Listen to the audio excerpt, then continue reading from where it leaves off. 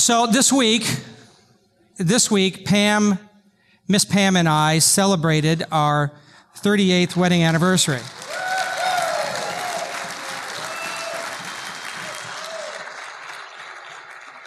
I love that tuxedo, and I don't know why you have the word stuck next to me there.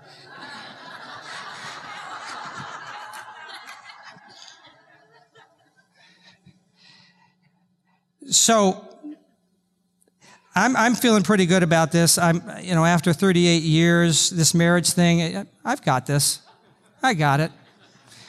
So Thursday evening was our anniversary dinner, and so we celebrated, and it was great. And a couple of days before that, we actually had dinner together where she had worked late, and so I was to meet her at a restaurant, and I got there before she did, so she just texted me and said, "You order." And I'm thinking, 38 years of being together, I got this. I know what she likes. So it just so happened that where we were, they were having 99-cent taco night.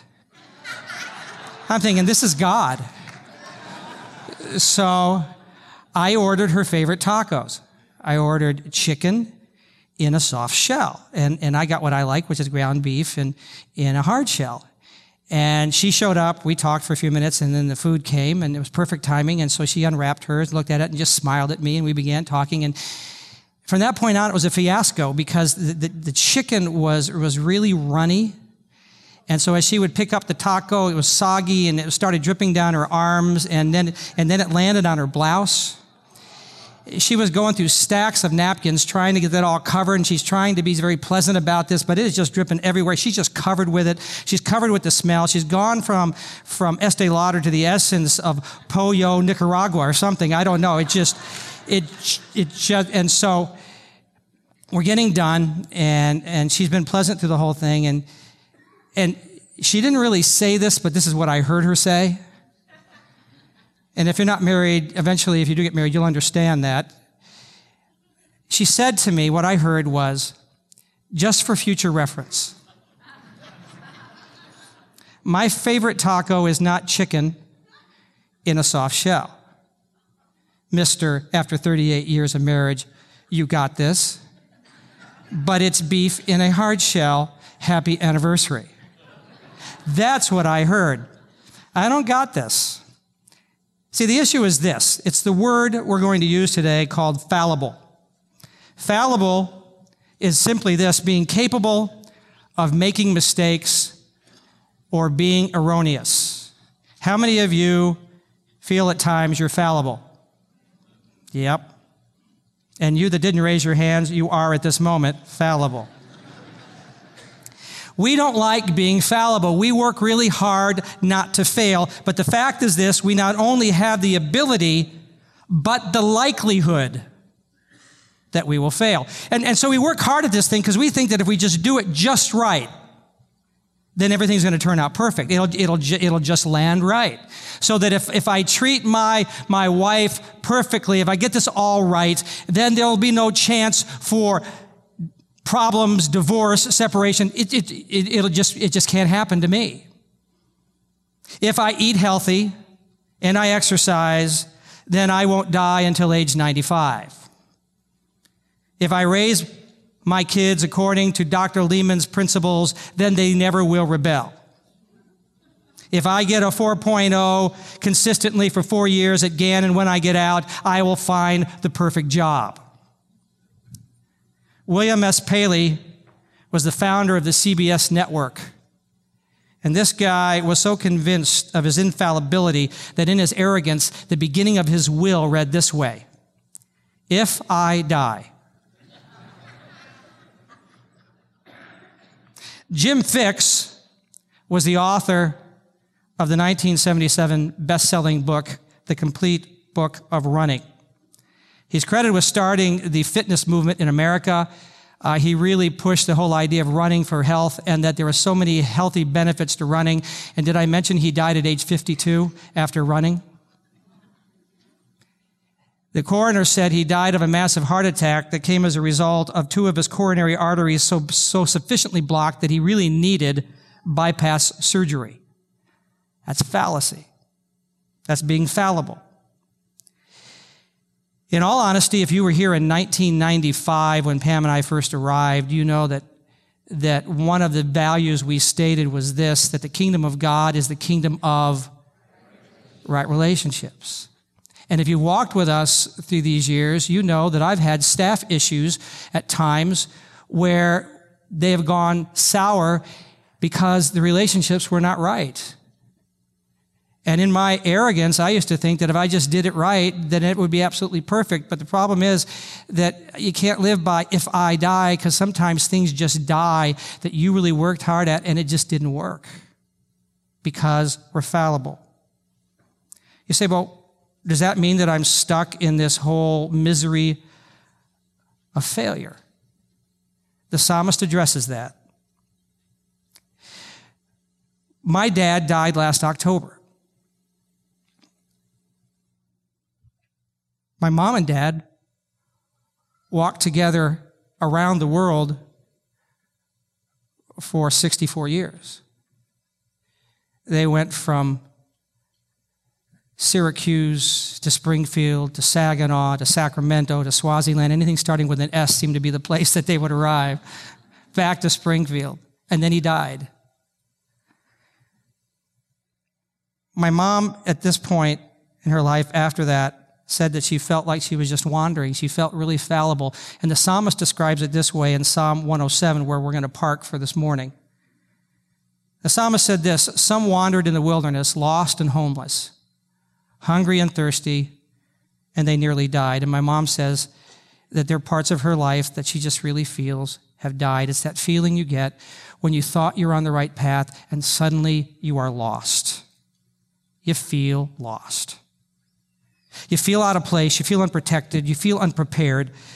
And it could have happened because you had a foolish decision that you made, or it could be that suddenly it just seems like it's thrust upon you. The word for lost that's used in this verse actually means to have been on the path, and now there is no path. It's gone, or you wandered off the path. You feel like you're wandering without direction. You feel like the community that you were a part of suddenly has disappeared, and you just feel alone.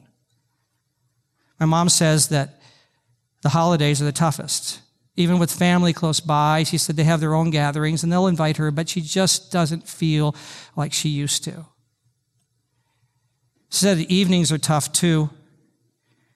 And even when my dad was going through his dementia before they had to place him in a facility where they could care with him better than my mom could, she said even when he was home with dementia, she said, I could still feel the presence of someone who loved me. For 64 years, they worked at two becoming one flesh, and now she is in a spot where she's trying to find out who she is. She's lost. She's fallible. She's stuck. Tyler was our friend who had an affair with a girl in his youth group that he was supposed to be leading and to show them how to follow Jesus. As a result, he lost his wife, he lost his two kids, he lost his job, he lost his credentialing. And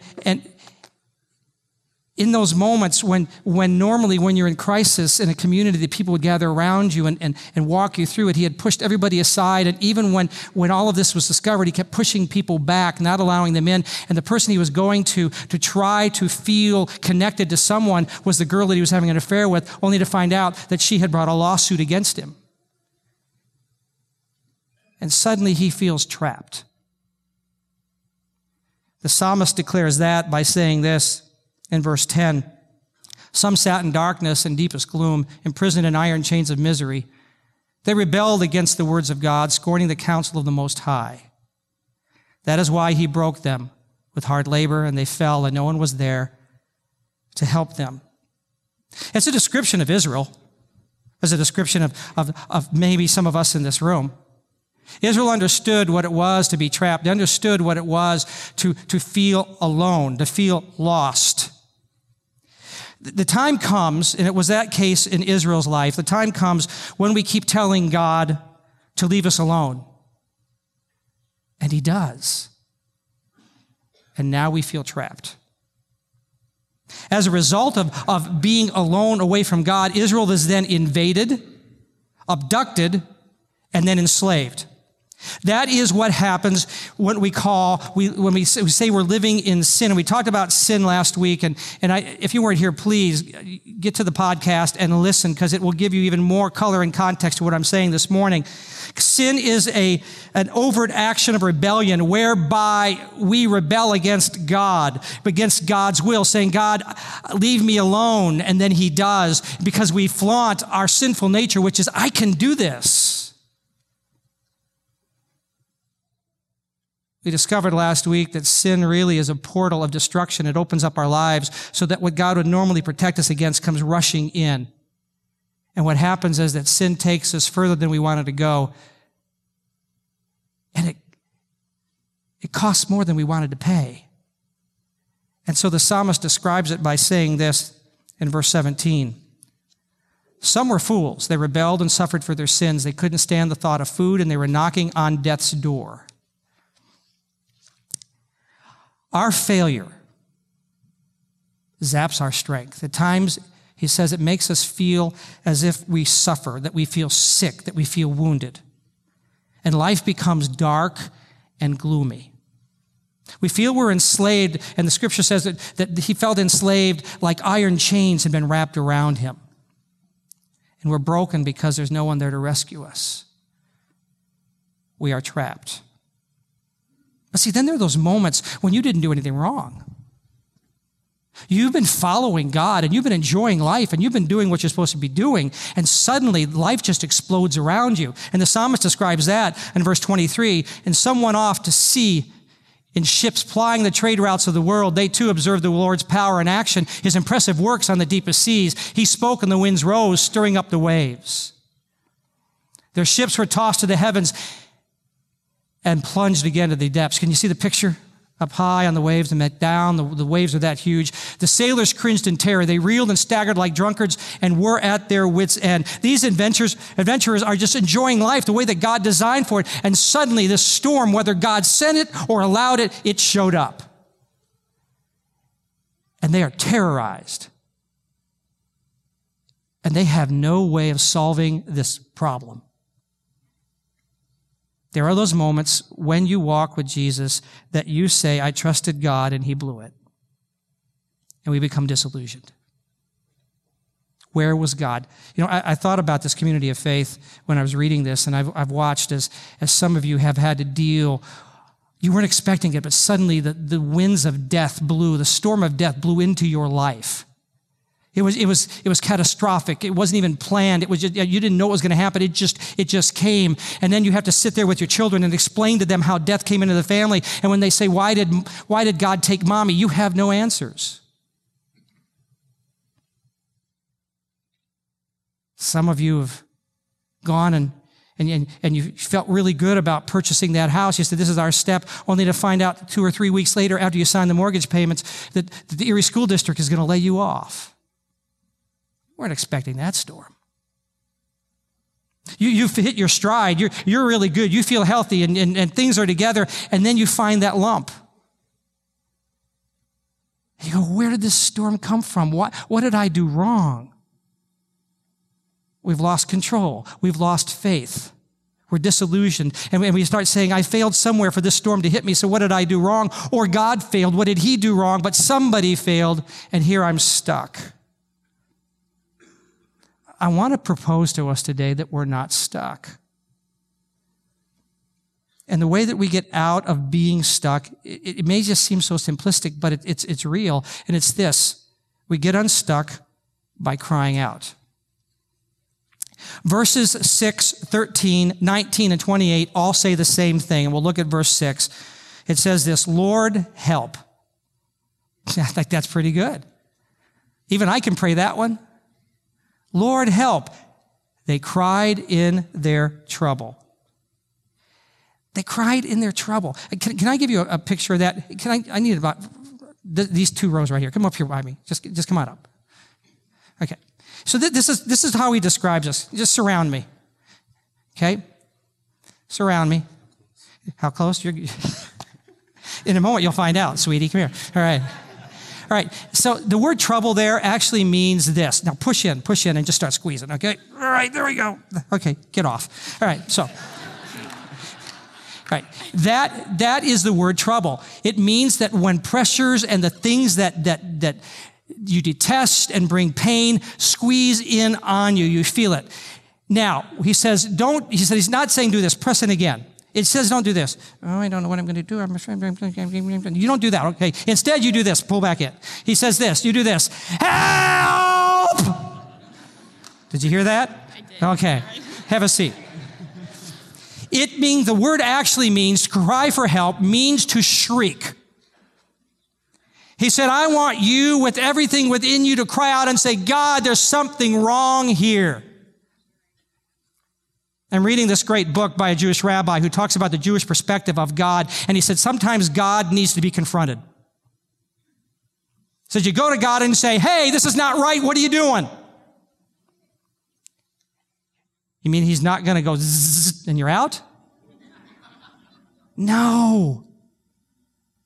He said you cry out and you say, God, what is this? Why does God care? Because this whole psalm begins with the context of why he cares. Oh, give thanks to the Lord, for he is what? He's good. For his steadfast love endures how long?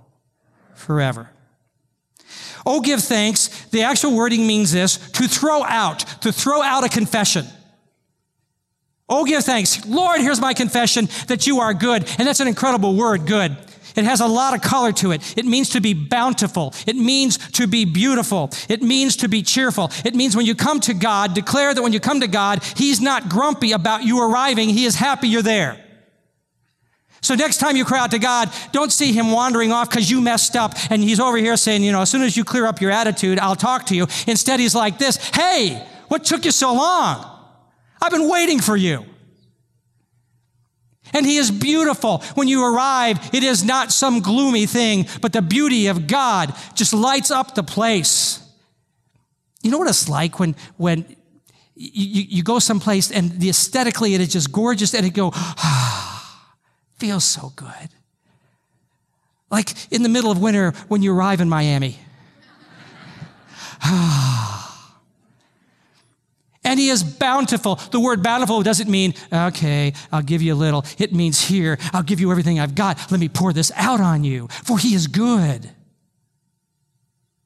See, I believe that we in the church should begin to understand who God is, and we sang it this morning, and you heard it over and over again, this whole expression of his love. If we begin to understand his love, we'll begin to understand how we can have faith in him.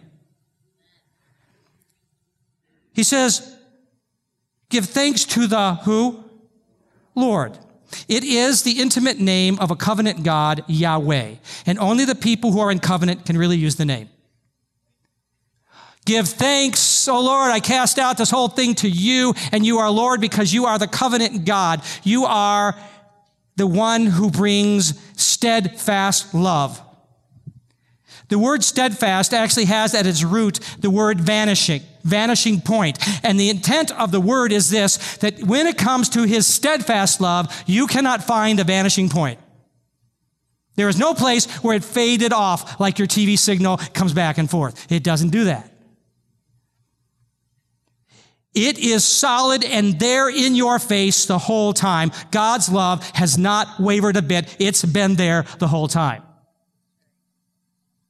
And that word love, steadfast love, is actually, we've talked about this before, it means this. He's big in commitment. That he will not give up on you. So the deal is this, whether you're lost because somebody else, you trusted somebody else and they got you lost, or you trusted yourself and now you've trapped yourself, or you trusted God and now you feel disillusioned because you don't think he did it right. The psalmist says, you cry out to him. But you say, but wait, but I fail. I'm fallible. And so why would God deal with me? It's simply because of this, that God embraces our fallibility. Can you just get this in your head and help me get it in my head? We are going to make a mess of things. We're going to blow it. I'm sure that when Pam and I got married on June 5th, 1976, that she didn't look at me and go, he is so perfect. if she thought that got taken care of in the first 2 weeks. I remember the first time she turned to me, and I was supposed to do something, and I didn't turn in the right spot, and this sweet girl turned to me and said, "What's wrong with your head?" The same thing that's been there for like 38 years. Let's get to the place that we understand that we are fallible and that God is not looking for perfection. He's looking for relationship. He embraces our fallibility. So then in our disillusionment, here's what he says. Psalm 107, verse 29. He stilled the storm to a whisper. The waves of the sea were hushed. They were glad when it grew calm, and he guided them to their desired haven. You remember the story of Jesus. He says to the disciples, okay, you guys, I'm not going to go with you right now, but you get in the boat and go over there. We need to get some rest. So you take the boat and go across the Sea of Galilee. Get over there. They get halfway there and a big storm blows up. And if you've ever been to Israel and you've been to the Sea of Galilee, they'll tell you that the winds can come through there. And because of the way it's configured, immediately there can be a horrendous storm just out of nowhere. So they're caught. The boat's being swamped and they think they're going to die. And Jesus suddenly shows up walking on the water as if he's going to bypass them. And they cry out. See, I like that. They cry out. They didn't go, shall we say anything? Shall we talk to him about this? Because he looks like he's heading over to the other side to meet us, but maybe he should come over and help us because, I think we're in trouble here. No, they screamed out, hey, come over here. And you know the story that he brought peace to their situation and taught them how to dance on the water. I want to encourage us to understand that when you think the storm has come and you are disillusioned with God and you think that while the storm is there, Jesus is on the seashore eating fish and chips, don't go there. I want to propose to you that when God sends a storm, he also parks himself in the middle of it and teaches us how to dance on that which terrorizes us. You say, well, wait. Uno momento. Peter sank. Get out of that one. Yeah, Peter sank. But Peter got pulled back up again. And we have this picture, because we never go beyond the story. It says that Peter sank and Jesus grabbed hold of him. They got back up. Do you think Jesus then drug him over to the boat? They walked together back to the boat. That Jesus finished and taught him, if you will, how to dance on the water. I want to promise you that while you're in the storm, and there may be a storm around you now, if you cry out to God, he will walk you to the place of peace. He'll get you there. I don't know how he does it. I don't know how to explain this, only to say there are moments that I just cry out to God and say, I don't understand what you're doing, and I don't think it's fair, and here are the things that I think are wrong, but I have nowhere else to go, so I'm going to trust you no matter how long it takes. And then I think by that point, he's going to say, oh, well, if you feel that way, then we'll solve it. Sometimes he says, okay, we'll give this a shot. See how long you can wait. Okay, I didn't mean it exactly that way. But he pulls us to the place we need to be so that there is peace. And in fact, there's peace in the storm. You say, but you don't understand. I did this to myself, so I have to get myself out of this. Oh, wait, what? You think God says I'm going to sit this one out because Reisner messed up so bad? The psalmist says this, verse 13, and he saved them from their distress. He brought them out of the darkness and the deepest gloom and broke away their chains. So what does God do with somebody like Tyler? Tyler, who killed his marriage. Tyler, as a result of his actions, many of the youth he led turned their backs on God. Tyler, who gave Jesus a really bad reputation. What does God do with that? What does God do with our messed up lives? He saves us. In fact, Tyler got to the place eventually that he became broken. And we talked about broken last week, and I encourage you to go back again and listen to the podcast, because broken gets you to a spot where you realize how deeply you wounded God and how you have nowhere else to go. He was so broken, he confessed to God and said, okay, this is who I am. This is what I did.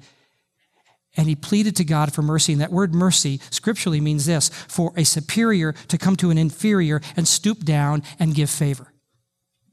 Give favor? To Tyler? Yeah. What God did for him was simply this: he broke away Tyler's chains. The lawsuit eventually was dismissed. Tyler needed a job, so he went back to another town, and he started working for a guy that had heavy machinery and heavy equipment, and he began working heavy equipment and became really good at it. And then eventually he figured, I could do this for a living and not have to be paid by them. I can do this. So he started his own heavy equipment company, and it prospered. He still carried the weight of what he had done to his family and his kids. His heart was broken. And then he befriended a woman who awakened his broken heart. She was a follower of Jesus. They fell in love, and they are happily married. God brought him out of darkness. God broke away his chains. But you say, but he didn't deserve it. Do any of us? Remember, God is big in commitment. In fact, the psalm says this. The psalmist says in Psalm 37:23, the steps of a good man are ordered by the Lord, and he delights in his way. You say, well, that's it. I'm not good. Okay, let's define good. Good actually means someone who throws themselves on God. Because there's parts of my life that are still not very good. I mean, I've confessed to you that I'm a very impatient driver on Peach Street. Because it just seems that when I'm driving, all the people who are really bad at driving get in front of me. And I think it's a satanic plot. There are just things about me that are still not good. But I think I'm a good man because I throw myself on God and say, okay, I'm going to commit to you. I'm going to attach myself to you because you're all I got. And when it says the steps of a good man are ordered by God, I used to think that means that God will tell you what you should do. So get over here because you're off the path. Get over here. As I was reading it and studying it more, I came to the conclusion this is what it actually means.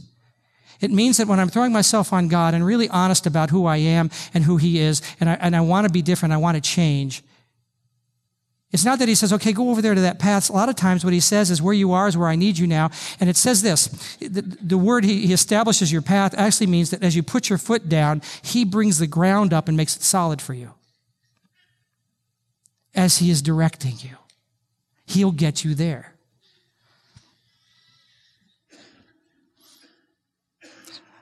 About 30 years ago, my father lost his path. And he felt like he was in the midst of wandering in his own wilderness. Because the wilderness is something you're supposed to cross over. You're not supposed to be in the middle of it all the time living. The stress was intense and threats were common toward him. He was asleep one night in the middle of all of this when he awakened just suddenly. And he says, I don't know if my eyes were open or closed, but all I know is that I saw a man standing next to my bed. And he said, I felt peace. And then I realized that there were others standing next to him, and they started on the left side of his bed, then to the foot of the bed, then surrounded this side, then it filled the room, and then went out through the house, and then it began to enter out into the community. And my father, who is a Jesus follower, said, God, what is this? And God said, these are the messengers, the angels I have sent to protect you and to guide you where you need to go. My dad said then what seemed to be just a second, he realized, because he knew what time it was when he awakened. He looked at the clock and he said, just what seemed to be just seconds had been a whole hour of all this. And he was guided. He was protected. Even in the midst of all of that, he'd had a massive heart attack because of the stress. And as a result, we went to God and prayed. And in a matter of weeks after he got recovered, he went to the doctor and workman's comp. He was supposed to die. The workman's comp came back and said, we're not going to pay anything because we have no signs in your body that you had a heart attack. So that happened to my dad. About a month and a half ago, maybe 2 months, my mom, who's been dealing with the stress of my dad's death. He'd come home from church on a Sunday. The church was gathering, and she met with them, and then she came home, and she sat down in her chair, and she's just exhausted by this process, feeling like she doesn't know her own path. And she fell asleep. She intended to go to the gathering of the church that meets on Sunday night, but she fell asleep and would have slept all the way through it, except suddenly she was awakened. And there was this man standing in front of her.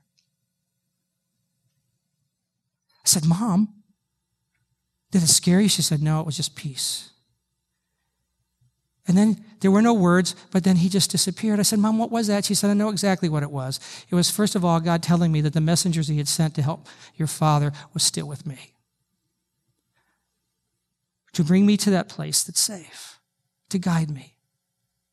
And she said, I also know that I was to be awakened, so I was supposed to go back to that gathering of the church that evening because God had something there for me, and I would have slept through it. I mean, that's quite an alarm clock if you ask me. And you don't hit that one for snooze. You get up, you go. And so she went to the gathering of the church, and the person speaking that night began to lay out for her everything that she had been asking God about what she should do next. He laid it out in biblical teaching, so she knew exactly that she was on the right path, what steps she should take, and where she would find community that would fill the gaps.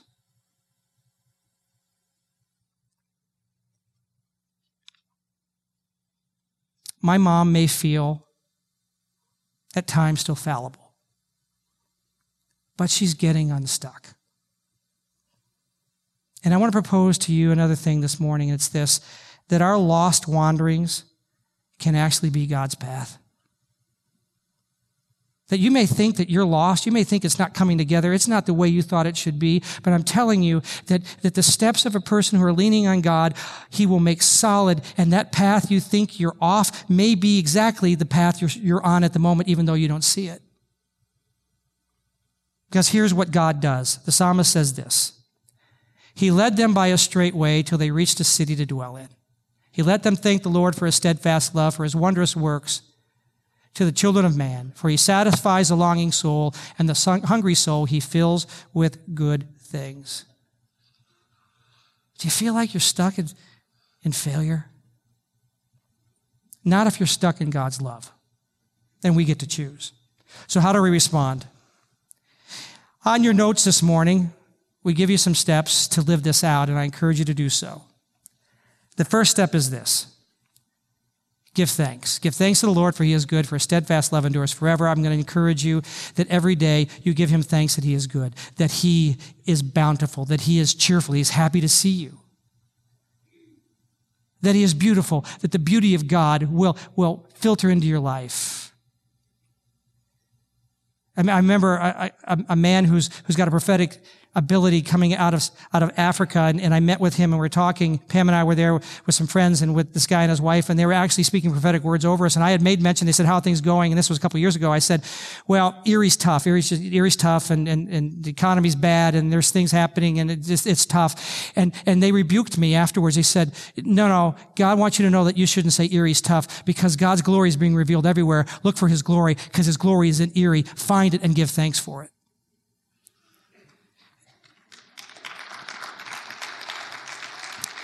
So look around your situation, because God's glory is there, and give thanks that He is good. Secondly, cry out. Then they cried to the Lord in their trouble, and He delivered them from their distress. Cry out. Tell Him what you're feeling. And if you're frustrated with God, tell Him. He already knows it. It's not like, "Oh, I didn't know that." He knows it.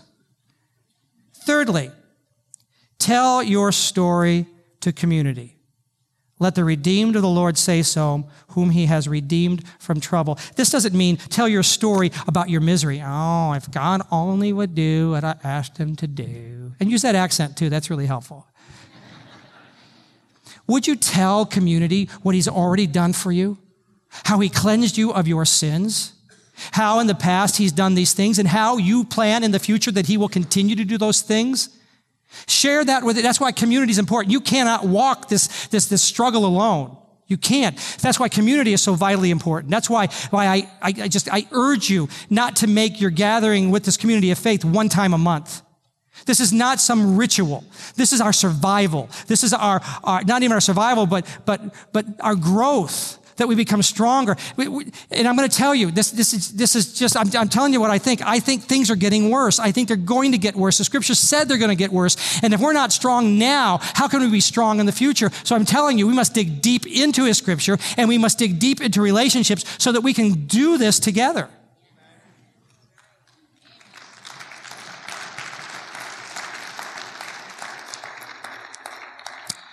So stand. And for just this moment in this place, I'm going to ask you just to begin the process. You may be feeling lost. You may be feeling trapped. You may be feeling disillusioned. But I'm going to ask you to do a couple of things. Maybe what you need to do is just now give thanks. Maybe what you need to do is cry out. And then later on, through this week, talk to community and tell your story. You say, I've never done that before. So, do it. Because that's what God said that he wanted us to do if we want to get unstuck from our fallibility. So just a moment, I just want you to just center in as if you're looking to God face to face, because you really are. And just within inside of you, just now, either just begin the process, say, I'm going to give you thanks because you're good, or I want you to say, I'm crying out to you because I'm just dying inside. And I'm going to ask you that what you began now, you will continue through the week. Find those moments where you can focus in directly with God. Don't let anything distract you. There's a whole lot of things around you that might be nice or good, but they are not the thing you need right now. And if you keep doing the same things you've been doing and the failure's there, you're never going to get out of it. So you need to do something new, and this is the new thing. So now to the King eternal, immortal, invisible, the only wise God, be blessing and glory and honor forever and ever. Amen. God bless you. Have a great week.